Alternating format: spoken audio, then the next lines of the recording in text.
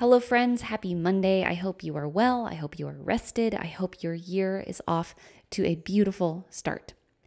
Today, I am really excited to share this conversation that I had with my friend Alicia Knox. Alicia was my level 1 basic instructor, and because of that, because she was the person to kind of introduce me to this way of thinking about music education, I speak about Alicia in the same way that a kindergartner would speak with enthusiasm about their kindergarten teacher. She was really the person to open this door and kind of plant this seed for me. So I'm very grateful, and she has a lot of wisdom to share here about getting started with percussion instruments. One of the things that I appreciate about Alicia the most is that she is very interested in setting the tone for the activity more than she is interested in talking about the activity steps themselves. She spends a lot of time establishing the context in which these activities are taking place. That way, once that context is established, the activity is just going to soar. And if it flops, then we have the steps that we need to try again next time. So I appreciate that she creates the tone of the learning environment over then just a list of steps to follow. One of the other really valuable parts of the conversation to me was hearing Alicia talk about the artistry and imagination that takes place before students even have instruments in their hands. And that way, the instruments are really an extension of the process. They are not the process all on their own. Alicia is someone who brings breathability into music education. She's someone who brought breathability into my teaching, and I'm very grateful for that. And I know that you guys are going to love this conversation with her as much as I did. If you would like to write Alicia a thank you note or a quick note about something that you appreciated in this conversation, I know that she would appreciate it, and I definitely know that she deserves it. It only takes a quick moment to send someone a thank you message, but that will make their whole entire day. So you can find her bio, you can find her contact information, all of those things in the show notes, along with some references to the things that she talks about in this episode throughout the conversation. On a different note, this conversation ties in with a few other podcast episodes that you might be interested in addition to the resources that Alicia gives, and in addition to just contacting Alicia. Episode 5 was, what are some ways to efficiently pass out classroom instruments? Episode 8 is teaching a part work piece on barred instruments. Episode 34 is strategies for sharing instruments. Episode 9 is, how should I use percussion instruments as a vocalist? And I'm also going to add in a video link to some barred instrument exploration I did with a book called It Fell from the Sky. Okay, with all of that out of the way, I am really excited to hear your thoughts about this conversation with Alicia Knox on using percussion instruments in elementary general music. Alicia, thank you so much for taking the time to talk to me. It's good to see you. It's good to see you too, Victoria. Can you start off by just telling me, give me an update on your life. Tell me about where you are teaching and what that situation is like. Sure. So I just started a new position this year. I am now teaching at St. Patrick's Episcopal Day School in Washington, D.C. And currently I am doing 6th, 7th, and 8th grade general music classes, along with team teaching their choir program. Oh, wow. Okay, so currently your background is in elementary music, and you've done that for like years and years and years. 20 years, yeah. Okay, But now you've made the jump to secondary. You're in middle school. Mm-hmm. We're trying something new. We're expanding my my repertoire, my experiences. Yeah, and it's definitely a new challenge. It's definitely pushing me to create new things, to explore new ideas, which is really exciting for me at this point in my career. You know, I have been doing both early childhood as well as elementary school for a long time. And yeah, I was excited for this opportunity. It is a nursery through 8 school. And so there are opportunities to, still work with younger students. But right now I'm going to be focusing for a couple of years on just the middle schoolers. So that is That is really, really interesting. I didn't realize that you had made such a big jump. We definitely need to talk about percussion stuff, but very quickly, if someone wants to know, how do I get middle schoolers to do anything in general music class? Very briefly, let's camp out here, because I think, we don't get to pick where our students begin pitched and unpitched percussion, right? So I see it tying into the conversation, but tell me a little bit, how do you get them to do anything at all? That is a great question, and a question that I am continuing to explore. So, luckily, the position where I'm at, the students come to me with an amazing background. There are 2 other extraordinary orchestral work teachers at this school. So they, since nursery school, have had amazing, beautiful, artful experiences in music class, both with singing and with playing instruments. So really, they come to me very prepared, understanding of a lot of things that I would want them to do in music class already. So I want to say that I am in a very privileged place with middle schoolers. But yeah, I have found already that it's about meeting them where they are and figuring out kind of what their interests are. And for me, I'm also just trying to acknowledge that everyone in the room has different interests. And for general music class, we're going to do lots of different things. I mean, I did the same thing with my elementary school classes because, not every child loves every single thing we do. There's some kids that all they want to do is sing. Some kids that all they want to do is play the drums. Some kids, all they want to do is, and in middle school now, we're expanding into playing guitars and playing a little bit, an alto recorder, we can do some more complex instruments. Yeah. And I think those opportunities really hook in the kids because it's something new that they've never explored before. But yeah, I just try to encourage them that, even if they're unsure about it, if they don't feel confident right away, it's about trying it out to see if it's something that connects with them rather than trying to, I'm very upfront about my expectation is not that you become, the best, whatever it is, guitar player or recorder player or singer or drummer. It's about trying it out, stretching yourself, having a new experience, being creative where we can, working with each other. That's the other thing I found. Middle schoolers love to do work with each other. Oh yeah. So as many opportunities, even just when we're preparing things letting them talk to each other first before we have a class conversation, anytime that they get to connect with their peers, they're going to be more engaged with what we're doing. Yeah, I think there's so much to yes and from what you say. I think about just a very simple, make a steady beat with body percussion. Mm-hmm. With middle school, it is turn to the 3 people around you and create a steady. And because if you don't say turn to the 3 people around you and do it, they're going to turn to those 3 people anyway. Right. So absolutely. And it's a way for them to feel safe because really, so much about middle school is anxiety and social, figuring out their place in the social structure and how that and where they feel safe and how they feel safe. And so again, like you said, even doing something really simple, if it's at any point creative or them taking a risk, they need that peer connection to make them feel safe within that creative space. That's so wise, Alicia. That's brilliant. I love it.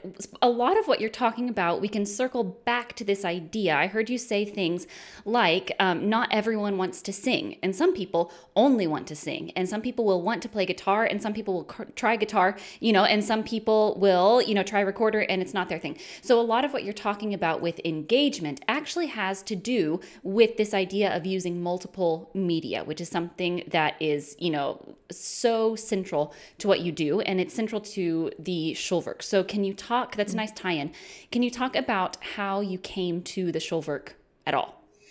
Oh, sure. So all right, let me think back. So this was really right away when I was in undergrad. I was lucky enough to have a program where we did explore kind of all of the main approaches, the mainstream approaches to music education. And so we did a little bit of Orff-Schulwerk work. We did a little bit of Kodály. We did a little bit of Dalcroze and kind of studied these.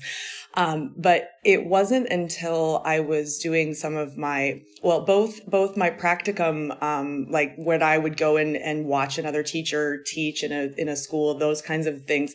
But then also my very first year as a teacher, I had a mentor teacher who was an Orff-Schulwerk teacher, and I would go, once a month to her classroom and watch her teach.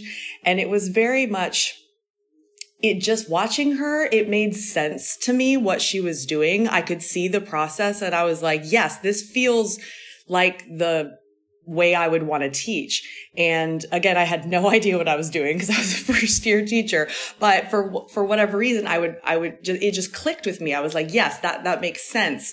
And then I would, go back to my own classroom and try things out. And then again, I was lucky I started my master's degree and had a professor who was very much like kind of pushing Orff-Schulwerk training. And so I did, I think my first 2 levels as like electives as part of my graduate program. And immediately, like as soon as I was into, actually even the first workshop that I ever went to as, like a first year teacher, it was just the moment of like, my eyes were wide and I was like, yes, this is the thing. This is the thing.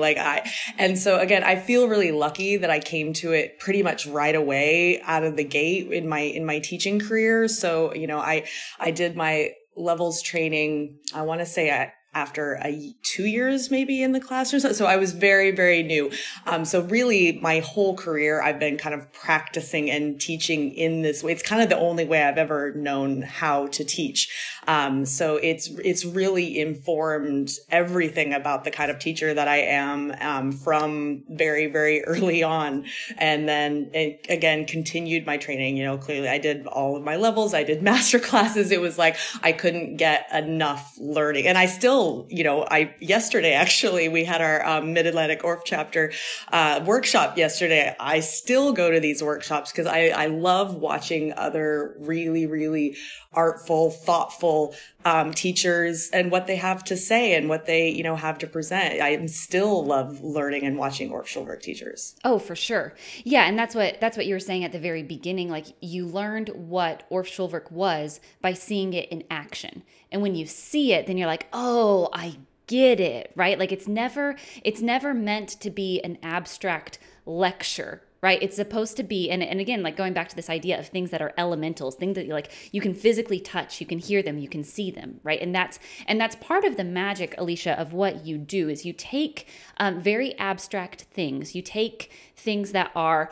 high up in the sky, very abstract, magical things, and you make them tactile. And that's what is so beautiful about your level 1 class, teaching basic pedagogy, is you take things that are so huge that we could theorize all day about, and people have theorized all day about, and you bring them down to earth and you make them tactile, but you keep the magic. And there's magic at every step of the process. So this is a good tie-in to starting with percussion instruments, because one of the things that I learned from you was that there is magic at every single step of the journey. Before we're playing, anything in, I don't know, a Dorian ensemble or anything like that, right? Like back when we're just speaking to each other, when I was in your level 1 class, we would do a speech piece and I would be like, wow, that was the coolest thing. Let's go home. And you're like, here's the next thing. And I was like, oh, that body percussion was the coolest thing. Wow, let's pack it up. And you're like, here's the next thing, right? So it just like meandered, and you were able to take us, and I know you take your students on just a really exciting journey. And the process is so fabulous to be, one of your students, and then to see my students light up doing your things, and then to take that as the starting point for me to do my own things, right? Like it just, it blossoms, it goes back up to the magic that it started at. But you had to be there to bring it down for me, Well, I'm happy that you had that experience, and I feel very privileged that I got to be the person that, showed you that, planted that seed. And I love that you used the word blossoms. That's, the idea of Orschelwerk being wildflowers, Yeah. or, is a very common metaphor. But I think it's very apt. It's, and I think what you said about this training, when you do Orschelwerk levels training, the fact that the experience is you sort of being the student, right? Like you said, it is not, the teacher educator up there lecturing for 2 weeks. You are making music just like you want your kids to make music. And I think that's why it's such a powerful experience, is because you get to be the child. Yeah. And again, like you said, experience, what your students will experience. And I think it's a much more just real, visceral learning experience than just talking about it. I mean, it's why I gravitated towards this. Like, yes, I could teach, my student, especially when you get into older kids, we were talking middle schoolers. Yes, I could teach them about music. We could turn it into a history class. We could turn it into a theory class.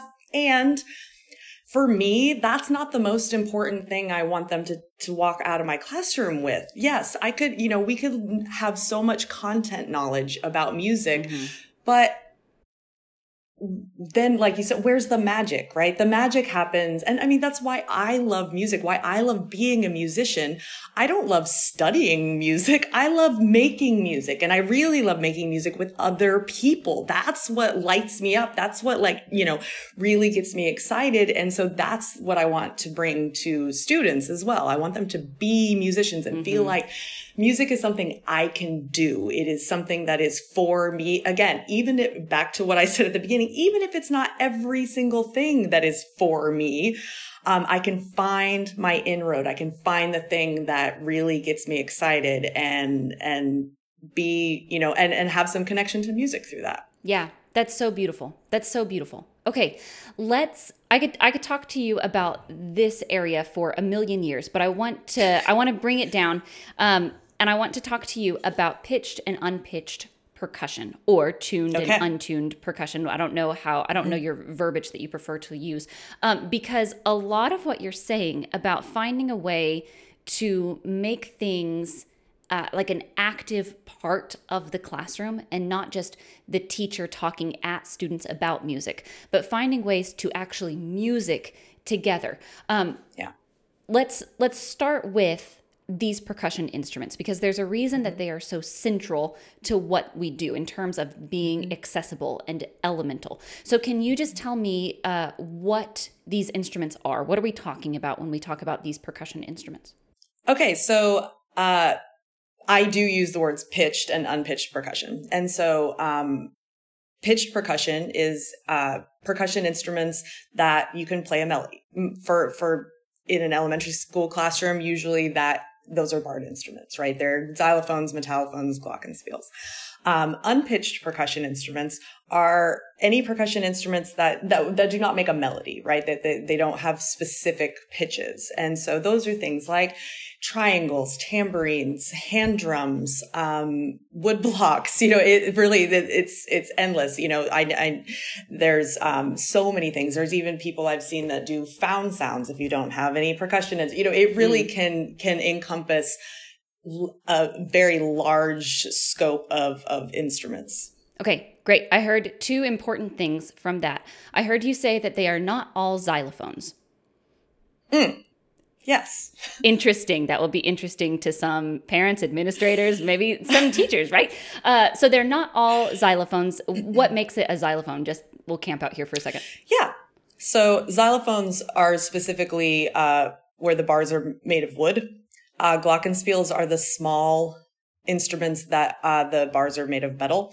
And then there are larger metal instruments called metallophones that are similar sized to the xylophones, but the metal bars, they have almost like if you know what a vibraphone is, it almost has that kind of sound. And for me personally, I think that a mixture of all of these really gives you this love. Just the mix of timbres elevates the kind of sound you get. It sounds really like an ensemble.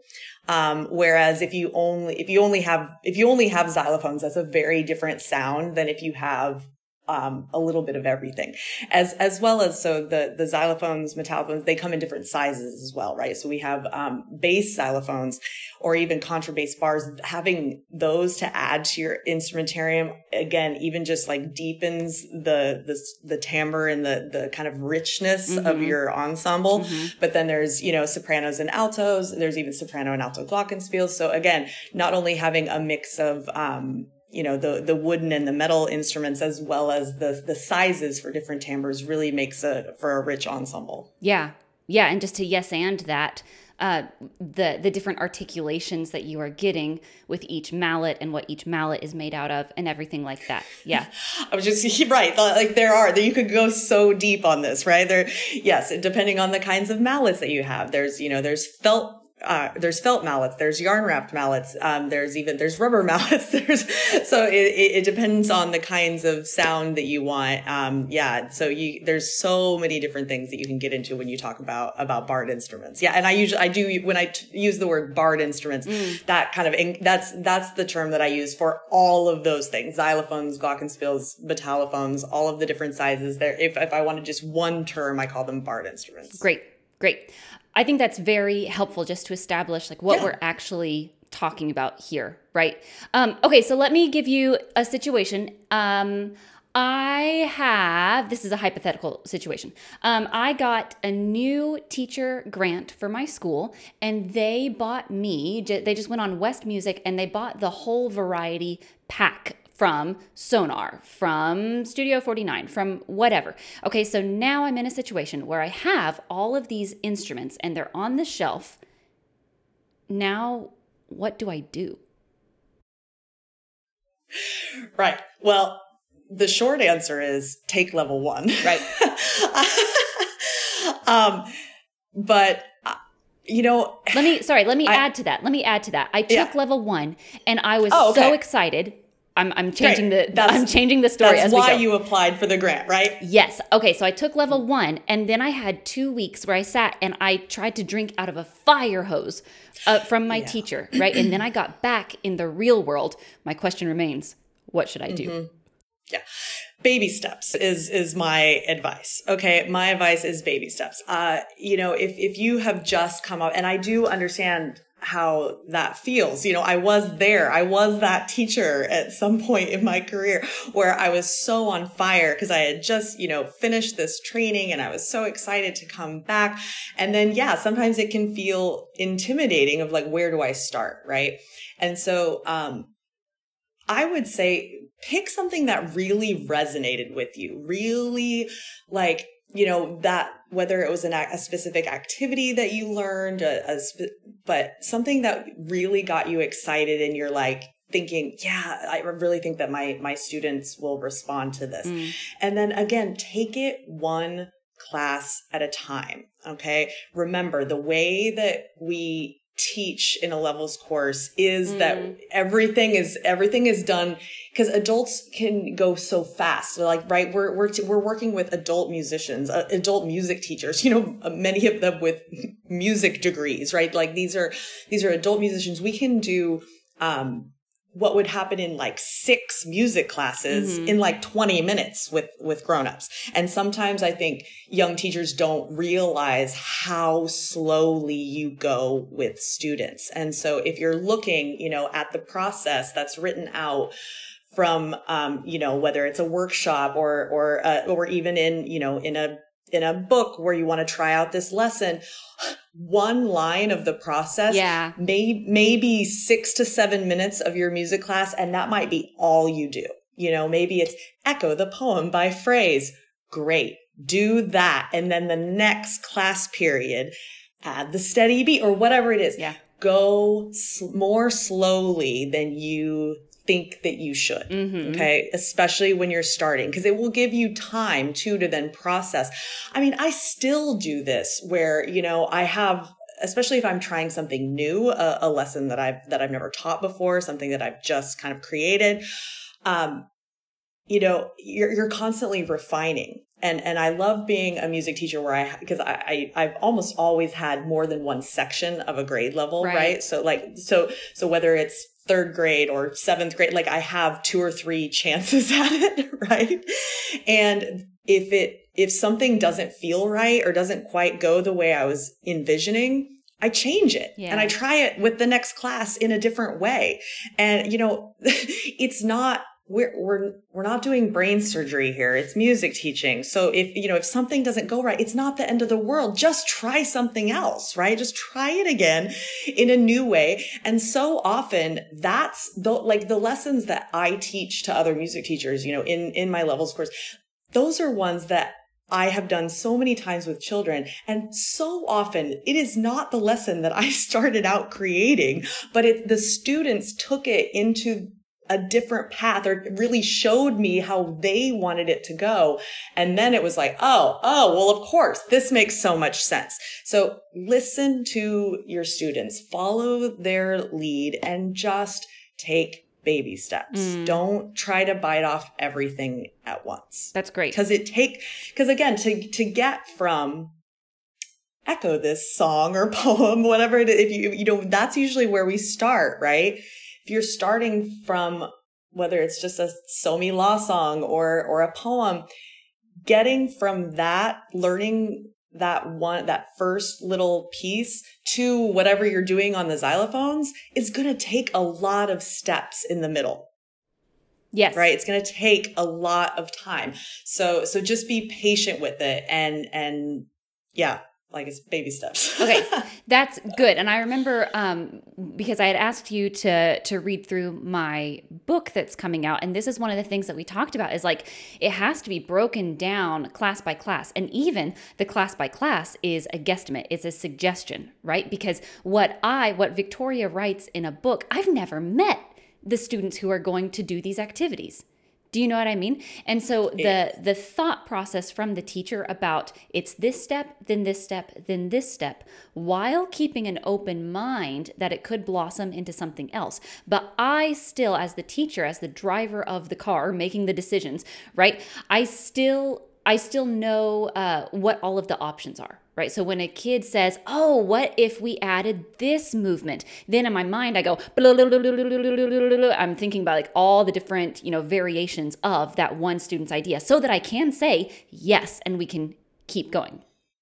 And that piece of it gets so much easier with experience. And unfortunately, there's no way to get that experience except just do it, right? So if you are someone who's in your, first 3-4 years of teaching, that feels really scary. That moment and I remember feeling that way. I felt really like that. Oh my gosh, I can't let go of my lesson plan. I'm a white knuckle grip on my lesson plans because that's all I know how to do. Slowly over time, you build up this. It's just with experience, you build up this ability to pivot, to change in a moment, to take that child's suggestion and just run with it and see what happens. And again, the more years of teaching you get under your belt, the more comfortable that will feel. But know that it's completely normal that if you're very early in your teaching career, that's going to feel scary, and that's okay.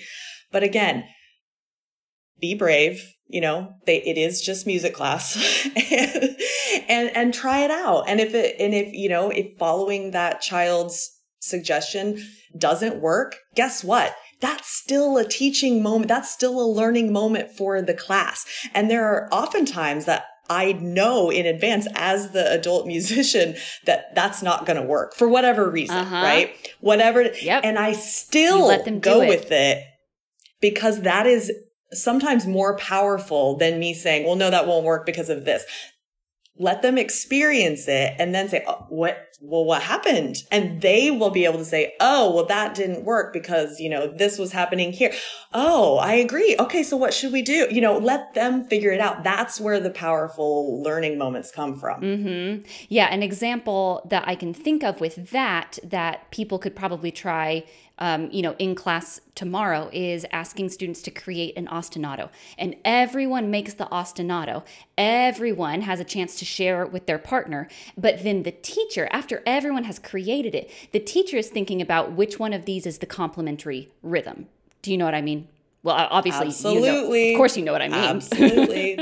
And we're always doing that. But that's also, I think that's some of the fun and some of the magic. I had a friend once who called it like, you teach music using like smoke and mirrors, right? Yeah. Like where you, like the teacher, we know exactly what we're looking for and what's happening, but the students on the other side don't often know. And like, that's a perfect example where it's like, okay, I already know from the beginning that I want to choose a student idea, whether, it's to add the drone idea or an ostinato idea or a simple melodic fragment or something. I know I want to choose that. Immediately, I'm just listening for, yes, what will work with my adult, musician brain, not necessarily forcing the students into a box, just trying to listen to who has come up with something that is going to fit. Yeah. Yes. And then incorporating that. And that's such a lovely way to, the students get so excited when it's like one of their ideas gets to be a part of our music. Right. And then I know I have, other things I want to talk about, but just to camp out here just one very quick second, because what you're talking about is the level of structure and the level of flexibility in the lesson. And it's like we start with, we want to be flexible, and then we build the structure, and then we build the flexibility on top of that structure, right? But it's all kind of aligned, because the other way you could teach that ostinato thing is to say, everyone sit down on your bottoms and look at the rhythm I wrote on the board, read that, and that's the ostinato. You're still doing the ostinato, right? So if your goal, if your curricular purpose is part work with a beat and a beat subdivision, and you want students to do an ostinato, you can get there both ways. But which way do you want to spend your time doing? And that's where trying to have some intention at the beginning of, like, when you're starting to, and this is, we're talking about creating a lesson, right? Yeah. We're not talking about just taking someone else's and trying it out in your class. When you're really ready to create something on your own, setting the intention at the beginning of what is the creative piece going to be? Because I do think that is a trap we can fall into when we want everything to be a creative experience. And sometimes, depending on the age of the child, that can be overwhelming, and it can be too much. We talk about the younger the child, the smaller the creative box needs to be, right? They're making musical choices, but maybe they're choosing from two things. Yeah. If they're a first grader, they're choosing from two things. That's it, right? And you're giving those two options. As they get older, they're making more and more creative choices. The box becomes bigger in which that they're being creative, but there still is a box. Even middle schoolers, I think, people talk about creativity. They talk about, improvisation, all of these things. And it's not, and sometimes we as adult musicians think that, oh, well, they're just, they're just pulling something out of thin air. No, of course they're not. We have to give them a structure from within. They can be creative. And again, I believe that it still is being creative, and it still is improvising, even if, I'm giving you, here are your three choices. You put them together in the order that you want them to. It's still being creative. Yeah, because even if someone says, I will be completely creative and original and compose my own piece, no one here has invented the pentatone from their mind. No one here has invented duple meter, right? Everyone is just arranging, and is just arranging at different levels. Right, exactly. And everyone brings their own experiences to the creative process, your own experiences of what kind of music you listen to, what kind of training you've had, even your cultural perspectives, all of these things play into, I'm going to write a song. Well, that's going to play into what kind of song you write. Right. Exactly. Great point. Great point. Okay. Let me take us back to what we're here to talk about.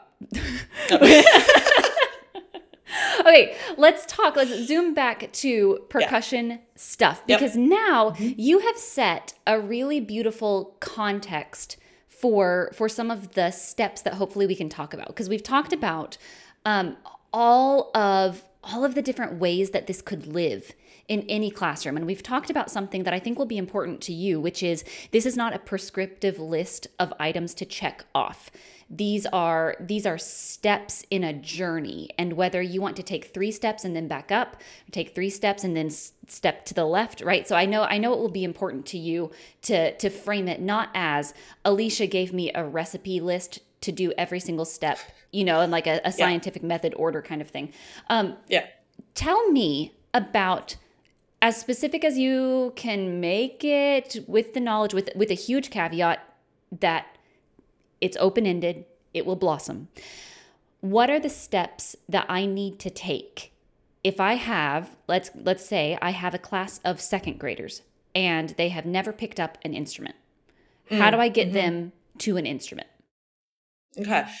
Well, I think it's important so we can talk about 2 different things, right? Like the sort of lesson plan, the musical steps that you're taking to prepare them to play that instrument. I think that is one thing that will help them be successful, is whatever it is that you want them to end up playing on that instrument, you're preparing it.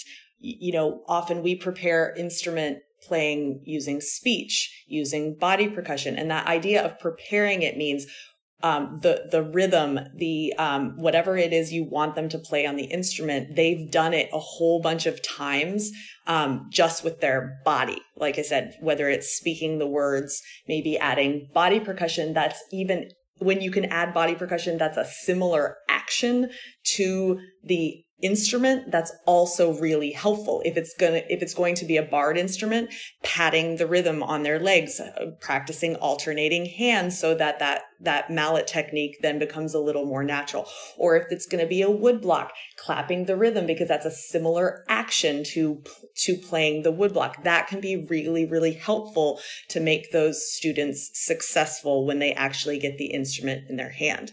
And then the other kind of avenue is just sort of the tone use. And this is more like classroom management stuff, but it's the tone you set around playing instruments. It's how you present this instrument, how you model taking care of it, how you model, even getting it out of the basket or the shelf or whatever it is, setting up those routines and those expectations of how we engage with instruments.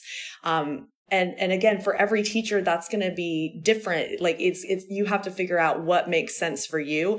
But again, for me, it's always about these are musical instruments that we are taking care of and that we are using in an artful way and just trying to set that tone. So if the students are really prepared in both of those avenues before the instrument lands in their hands, everyone is going to have a much better experience. And again, I think it takes practice. And I think for students who have never had any sort of instrument experience before, start really simply and start really slowly.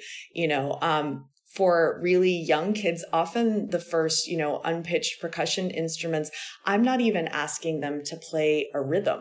Like if we're talking kindergartners, I might choose a story. Oh, I love cumulative books for stories for this kind of activity, where each little character in the story has an instrument sound, and they're not even playing a rhythm or anything. They just get their one little time to play, and then they put it back in the basket or what, it's one of these times where they get to engage with a little bit.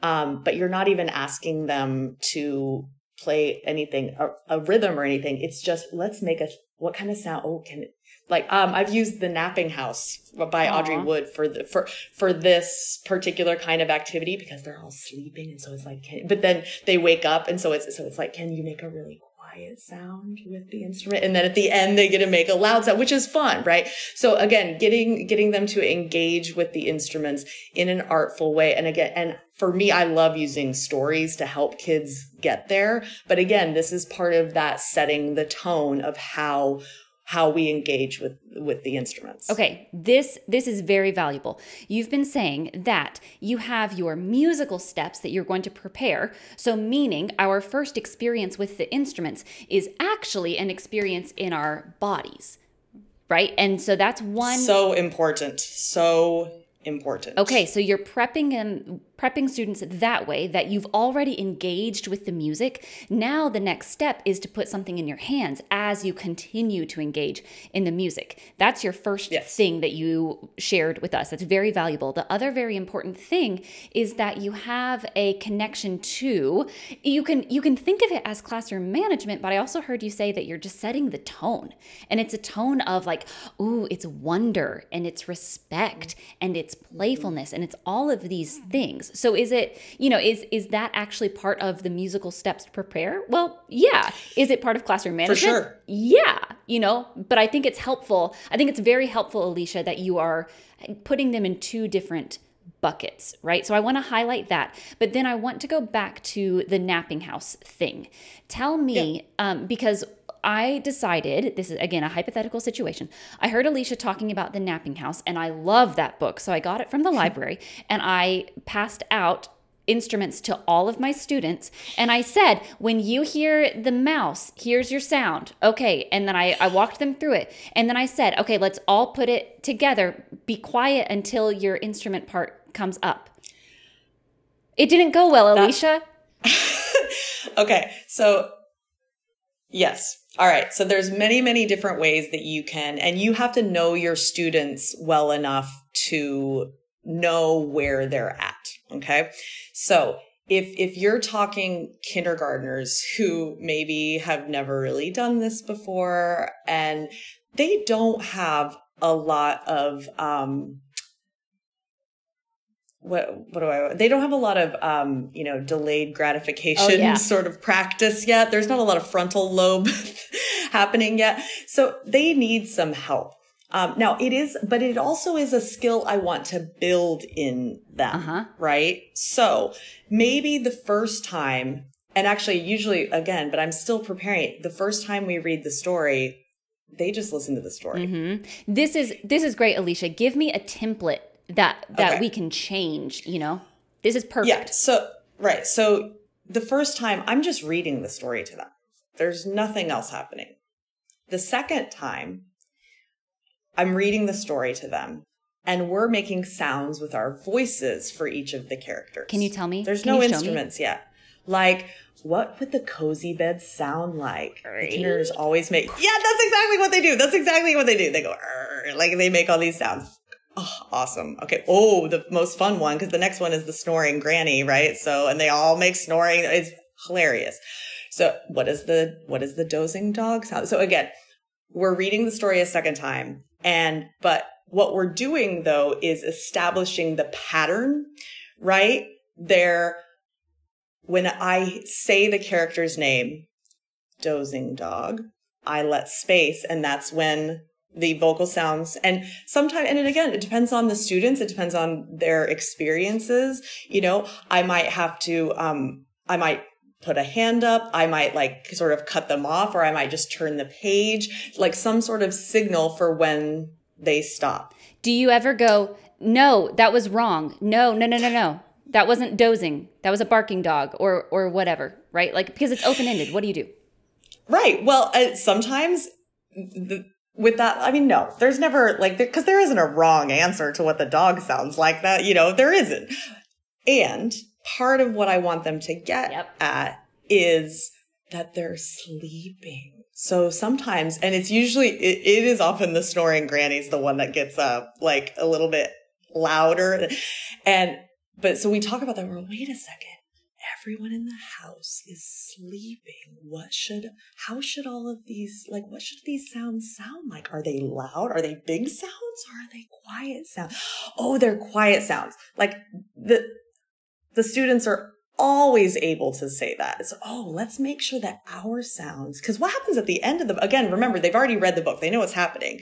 So it's setting, wait, what happens at the end of they wake, what are they going to sound like? That's going to be the loud, okay, great. So again, just getting the students to get there by asking them questions, like always asking questions rather than telling is going to get your students to A, learn it on their own, but B, it creates that they have some say in what's happening. It's not you telling them what to do. Nobody likes that. You're not teaching them how to snore like an old grandma. You are teaching them how to think artistically at a musical prompt. That's so valuable. Okay, I heard you say that first we're going to read the story. That's our first experience. And then... Again, this is how slow this happens, right? Yes. It's not, I'm going to read this book. Here's a whole bunch of instruments, okay? That you skipped, 3 or 4 steps to get to the end. And those are the steps. This is why you're here, Alicia. You're going to save us. You're going to save us. This is great. Okay, so first we're going to have this really beautiful experience with my favorite book in the world, The Napping House. And this is what I'm saying. We could read the story, The Napping House, and be like, that's it. That's it for the class. And you go. And you do. Also, great. Yes, exactly. Yeah. But then the next time I am being creative. I have a specific creative prompt that I can kind of like rest in. And that's your box that you were telling us earlier, that when I'm in kindergarten, my choices are not pick an unpitched percussion instrument and accompany this story. Your choices are, what did the dog sound like? That's beautiful. Okay, so now we've done, go ahead.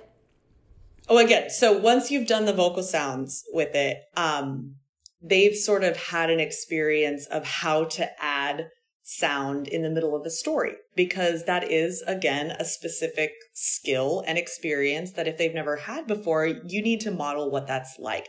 How long does the sound go? And again, the vocal sounds are also not rhythmic. It's just, they're just out of meter, out of time, just having, an experience with the sound. But also trying to prep, what's the cue to start the sound? It's when I say the word. When does it stop? When I turn the page, or, and really my experience has been that kids pick up on these cues pretty quickly for the most part.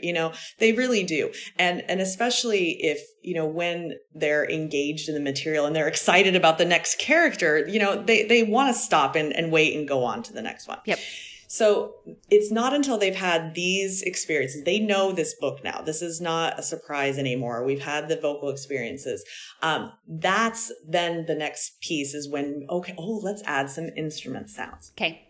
Again, depending on your student's experience and ability, maybe, I think it's like 7 or 8 characters in the book, right? Maybe I choose before class the 7 or 8 instruments that I want. I lay them out in front whether it's on a table or on the floor in order. And maybe we establish some sort of pattern of like, this student's going to come up and play the cozy bed instrument and then go sit back on their, whether it's a spot or a part of the circle. Then the second person is going to, as we're reading, is going to come up and play. So maybe you're just facilitating taking turns, right? And the taking turns is them coming up to the instrument, playing it when it's their turn and going back. And then the next person does the next part. That's an option. And really, each instrument happens because it's cumulative, right? That first, you're going to get, everyone's not going to be able to play everything, but everyone's going to get to play something. Even if you have 25 kids in the class, the cozy bed happens 8-9 times, right? And so there's enough opportunity in the book for them to all get to play. if you can, like the next step would be to if you have more than one of certain instruments, having like 3 or 4 of the same instrument for each character, and actually assigning them to a group and practicing putting your instrument on the floor, hands in your lap. And then when it's your time, it is a skill. And you know what? And for some teachers in some schools, they may say, my kindergartners will never be able to do that. Fine. Don't ask them to then. Just take it one step at a time. And if you don't think that they're ready for that, they may not be. Try it in first grade. Mm-hmm. Mm-hmm. Right? Meet them where they are. There is and especially, I think we've learned that in the last couple of years as well with COVID that, you have to meet them where they are. I know I've talked to so many teachers that are like, all of my students seem almost a year younger developmentally than I would expect them to be. Yep. Know your kids and do what is right for them. There is no right or wrong answer about where they should be. Meet your students where they are.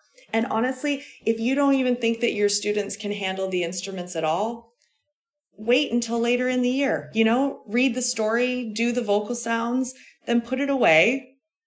Maybe a few months later, bring it back out and see if they're ready. Especially with young students, they mature so quickly. Oh, yeah.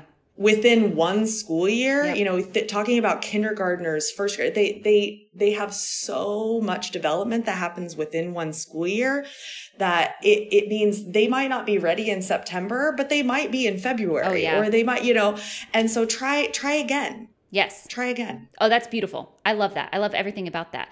The other thing that you're saying with a teacher who's like, well, my kids could never have this open-ended thing with instruments. It would be absolute chaos. They would be throwing them at the wall. Well, you have written into this template that you've given us, you have written in checks to see if they're ready. You will have so much information about whether they will be able to use these instruments respectfully because you watched them read the book, and then you listen to them snore like a granny, and then you listen to them self-correct when they realized their part in the musical ensemble with that snore. And then you got to kind of facilitate, as the conductor of the ensemble, you got to kind of facilitate who was going to model playing instruments for the rest of their musician peers, So it's not, I heard Alicia talk about unpitched percussion, but my kids could never do that because they're wild and crazy. It's I'm going to give them an invitation that's appropriate, and then I give them the next invitation, right? So it's scaffolded all the way. Exactly. And again, I think often, we as teachers, we have such high expectations for both ourselves. I mean, I'm guilty of this too, of ourselves and our students, and giving everyone the space to learn and grow. If you try something that you've never tried before and it doesn't go well, it doesn't mean you're a bad teacher. It doesn't mean that your students, will never be able to do this. It just maybe means we need to try a different avenue. We need to try, can we repackage this in a different way? Can we take one layer out of it? Can we take one step back and try again? Yeah. Because it's a process, it's a journey. And I think the students, if you're really authentic with, your intentions and what you want to be and do with them, they will get to know that, and they will learn to trust you, and they will learn that, just to be able to be in the space with you. They will rise to your expectations, but it doesn't happen overnight, unfortunately. It doesn't happen overnight. And so just continuing to make progress, even if it's just really small, incremental. And the nice thing about, again, part of the reason I love my job is that we get to see kids over multiple years. Sure. It's nobody just teaches second grade music, right? Where you have them all for 1 year and then you get a new batch. We see them year after year. And that's where the power of of laying these foundations, and then year after year, you get to see the fruits of your own labor as those students get older and grow. And that's really, truly incredible to see, once you've been at one school for, 4, 5, 6 years, all of a sudden those kindergartners are now in 4th and 5th grade. And it's like, whoa, look what they can do. Look at, how they come to music, even how they walk into the room, how they engage with each other, what you're able to ask them to do. It's because you've been working year after year of setting up, again, not only the expectations and just the feel of how, for lack of a better word, just how it feels to be in the music room.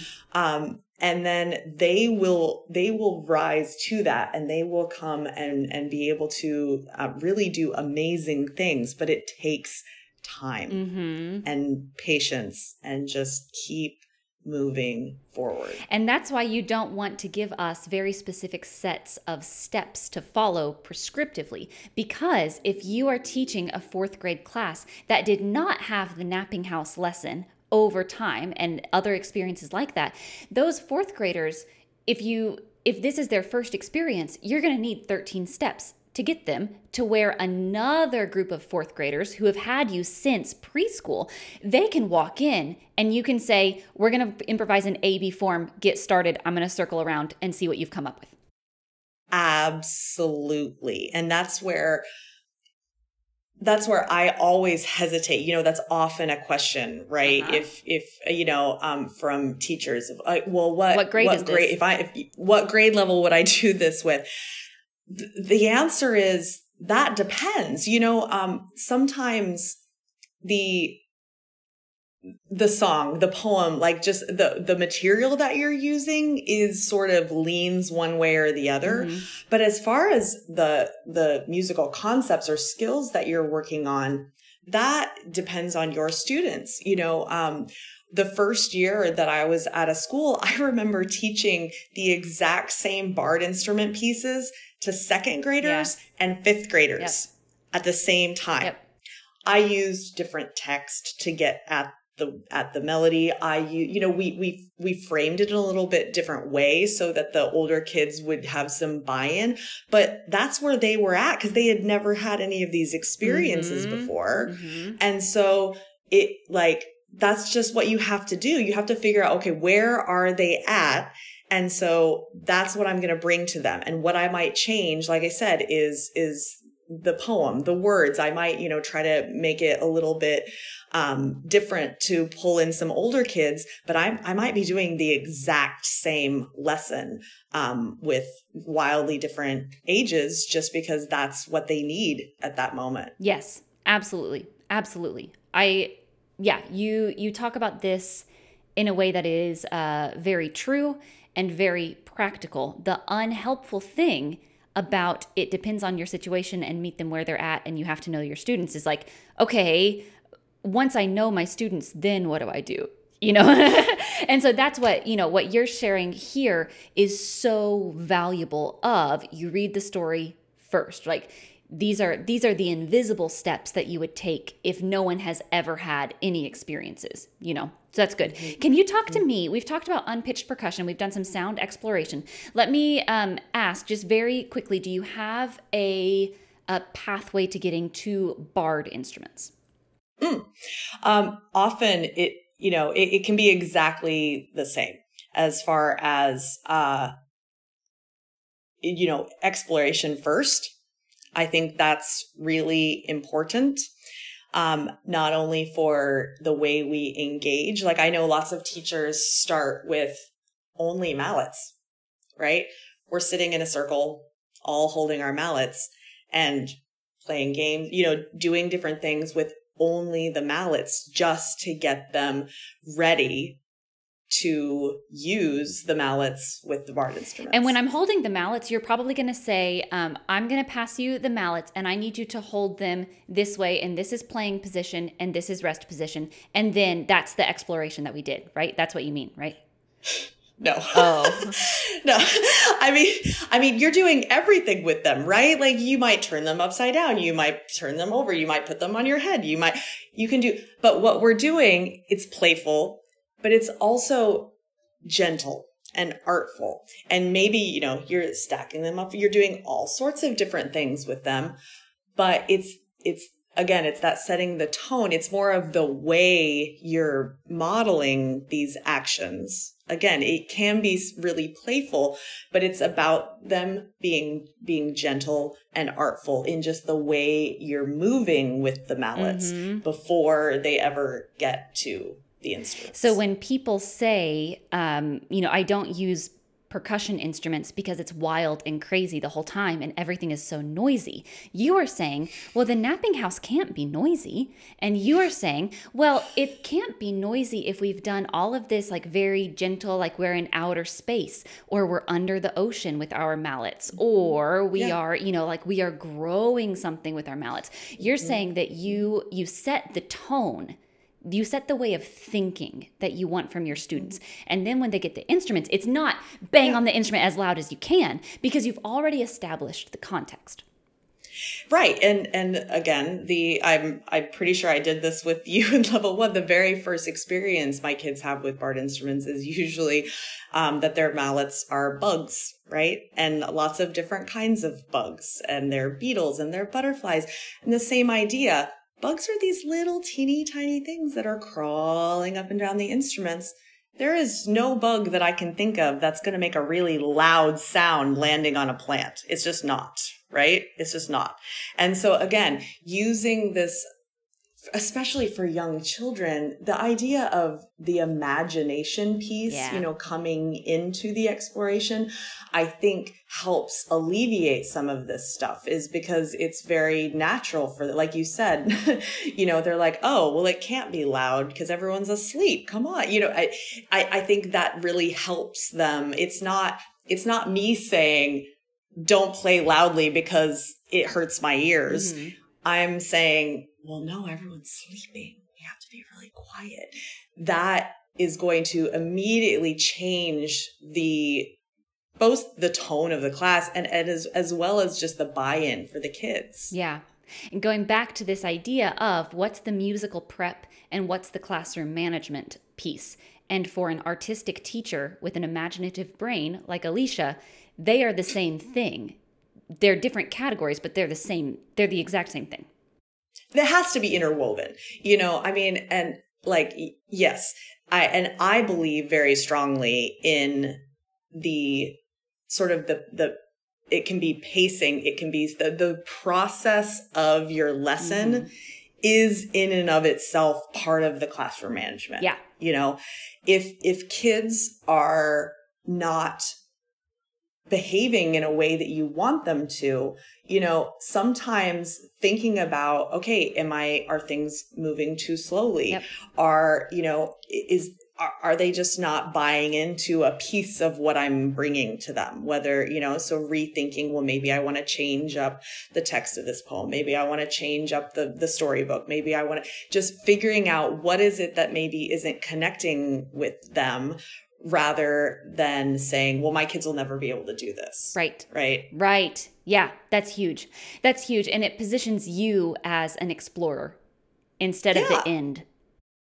Yeah. And I also think it's selling your students short by saying they will never be able to do this. Like, if you can change, and I know it's tough.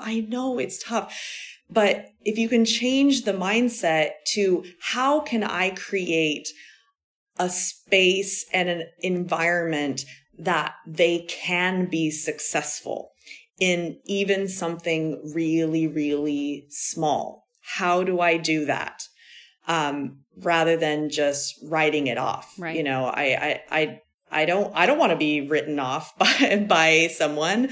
And I don't want to write off my students either. It may take a while, especially if you're a new teacher, or if you're even new to a school. I'm doing this right now. I am in the middle of building this relationship with my students where I have to gain their trust. I have to make sure that they feel safe in my classroom. And it doesn't happen right away. Like, you have to really take baby steps. And for that reason, I'm not doing a whole lot of like really high risk, high stakes creative stuff right now. We're taking it really slowly. Until we have built that community. And it's the same exact thing with first graders, or, kids are just small humans with less experience in this world. We all want the same thing. We want to feel included. We want to feel safe. And that's what we have to do for our students. That's where we have to be able to figure out how do we make that happen first. In fact, I mean, I often say, like, I think that's more important than anything musical that we do in the room together. We have to create a community that's there, and then we will be able to make music together. Yes. Yeah. Yes, yes, yes. Yes to all of that. That is beautiful. Okay, Alicia, we are wrapping up our time here, but there's a lot more that we could talk about. So if someone is listening and is like intrigued by this topic, where can we go to learn more? Well, first of all, go to aosa.org, and that is the American Orffschulwerk Association. And on their website, you can find access to your local chapter. So everywhere in the United States, there are so many chapters all over the country. Get plugged into your local chapter. Like I said yesterday, I went to a beautiful workshop, and they have many of them throughout the year. Go and connect with other teachers like that. Again, I talked about creating community in your classroom. Find your music teacher community. Like these local chapters really can be powerful, not only for going to a workshop and seeing, really brilliant, thoughtful teachers teach, but also connecting with people who may be in a similar situation to you, or, in a similar teaching position, and being able to say, hey, do you, could we email back and forth, or could we, spend some time sharing ideas or resources? These chapters will be so beneficial. And again, it's a way to kind of dip your toe in the water as well, going to a workshop to see if this is something that connects with you. And then if it does, I can't recommend Orffschulwerk training highly enough. It's, taking your levels training. It's really a way to just really get into the meat of this and really start to, like you said, not just taking other people's lessons and trying them out, but learning how to do that for yourself and how to create things that are really for your students. Because that's when it becomes really powerful for your kids, is when you can, and again, we talked about meeting them where they are. That's when that's when you can do that, is when you start to gain the skills to figure out, how do I plan my own lessons for what my kids really need. So, AOSA, chapter workshop, levels training. Yep. Do you have any books off the top of your head? Oh my goodness. Well, I mean, when is yours coming out? Yeah, this is a plant. Thank you so much. You passed. You're welcome. But for real. So, if you go onto West Music and just look under Orffschulwerk and under some of the resources, so there are so many beautiful, wonderful resources out there. And so it depends on what you're looking for. If you're looking for something to read to learn more about Orffschulwerk, there's a book by Doug Goodkin that's called Play, Sing, and Dance. Is that right? I always mix up the order of those words. Yeah, thank you. Which is really lovely and goes in depth into kind of just Orffschulwerk and what it is. If you're looking more for resources, lesson, like what I want to open the book and try something, try something. Yep. There are so many. Again, browse West Music. Purposeful Pathways is a series that's really lovely, by Beth Ann Hepburn and Roger Sams, I believe. Is that right? Yeah. Which is more of a curriculum, if that's what you're looking. But again, go there, because there are books on, songs from different parts of the world. There's so many resources. Honestly, I would just go and browse and see if something catches your eye and try it out, because they're really are so many teachers who are putting out just beautiful, beautiful things. And again, it's just open the book, try it out, and see how it goes. You know, you got to start the journey somewhere and just keep moving forward. You're saying the most important book to buy is the one that you will pick up and use. Great. Love it. Yeah. Okay. Alicia, I have some rapid fire questions for you. Okay. Here we go. What is the last fun activity you did with your students?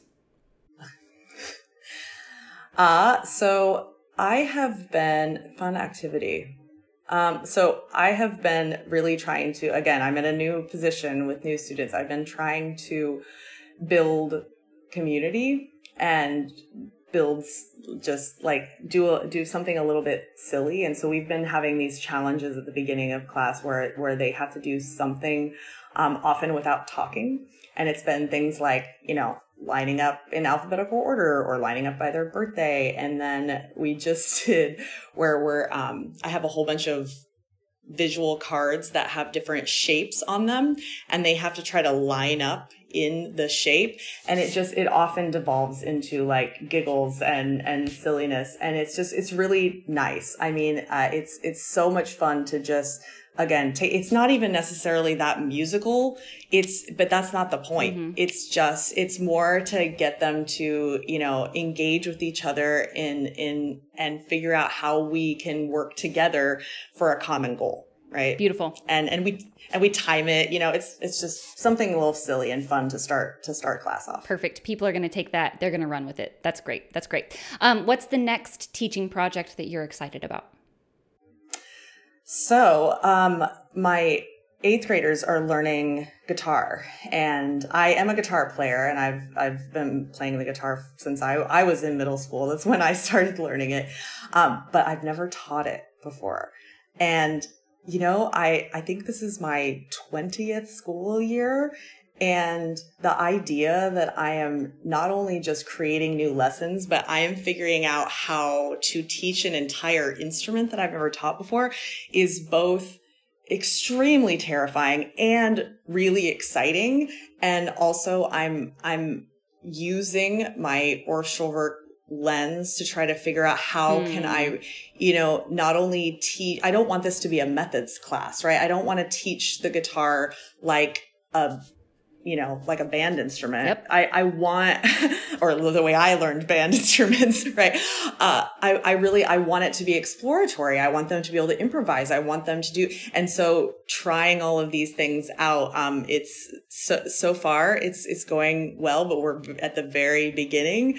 So I'm really excited to see kind of how this is going to play out. So.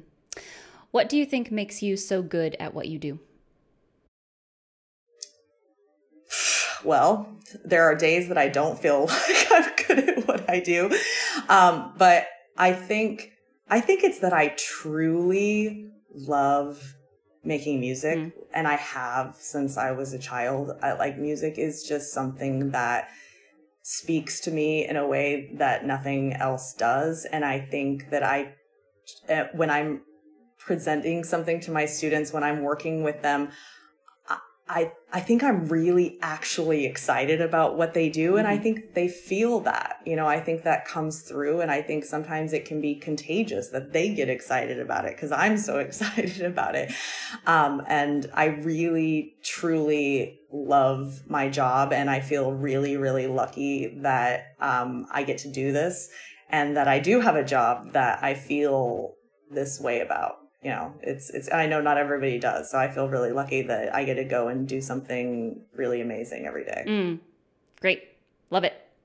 Alicia, if people if they want to send you an email to say thank you for all of the amazing wisdom and advice and, you know, pathways that you've given us today, do you have a way people can contact you to thank you or to ask you follow-up questions? Sure. That would be absolutely lovely. I would love to hear from anyone. My email address would probably be the best way to do that. And that's my name, Alicia Knox, ALICIAKNOX. The number's 303 @gmail.com. Is that your birthday? No, actually, I used to live in Colorado, and that's the area code. It still is the area code. I still have a Colorado phone number, but yeah. So I when I made that email address, it was it was the area code. So I was like, oh, 303. That's nice. So yeah, and anyone listening to Colorado or anyone listening in Colorado, they would know that. Yeah, Alicia is incorporating ABA form into her email address. So that's right. Always that's right. thinking like a music teacher. All right, Alicia, I'm very, very grateful for your time. I'm very grateful for your enthusiasm for this work. I'm very grateful for all of the heart and all of the energy and all of the magic that you pour into other music teachers and everyone around you.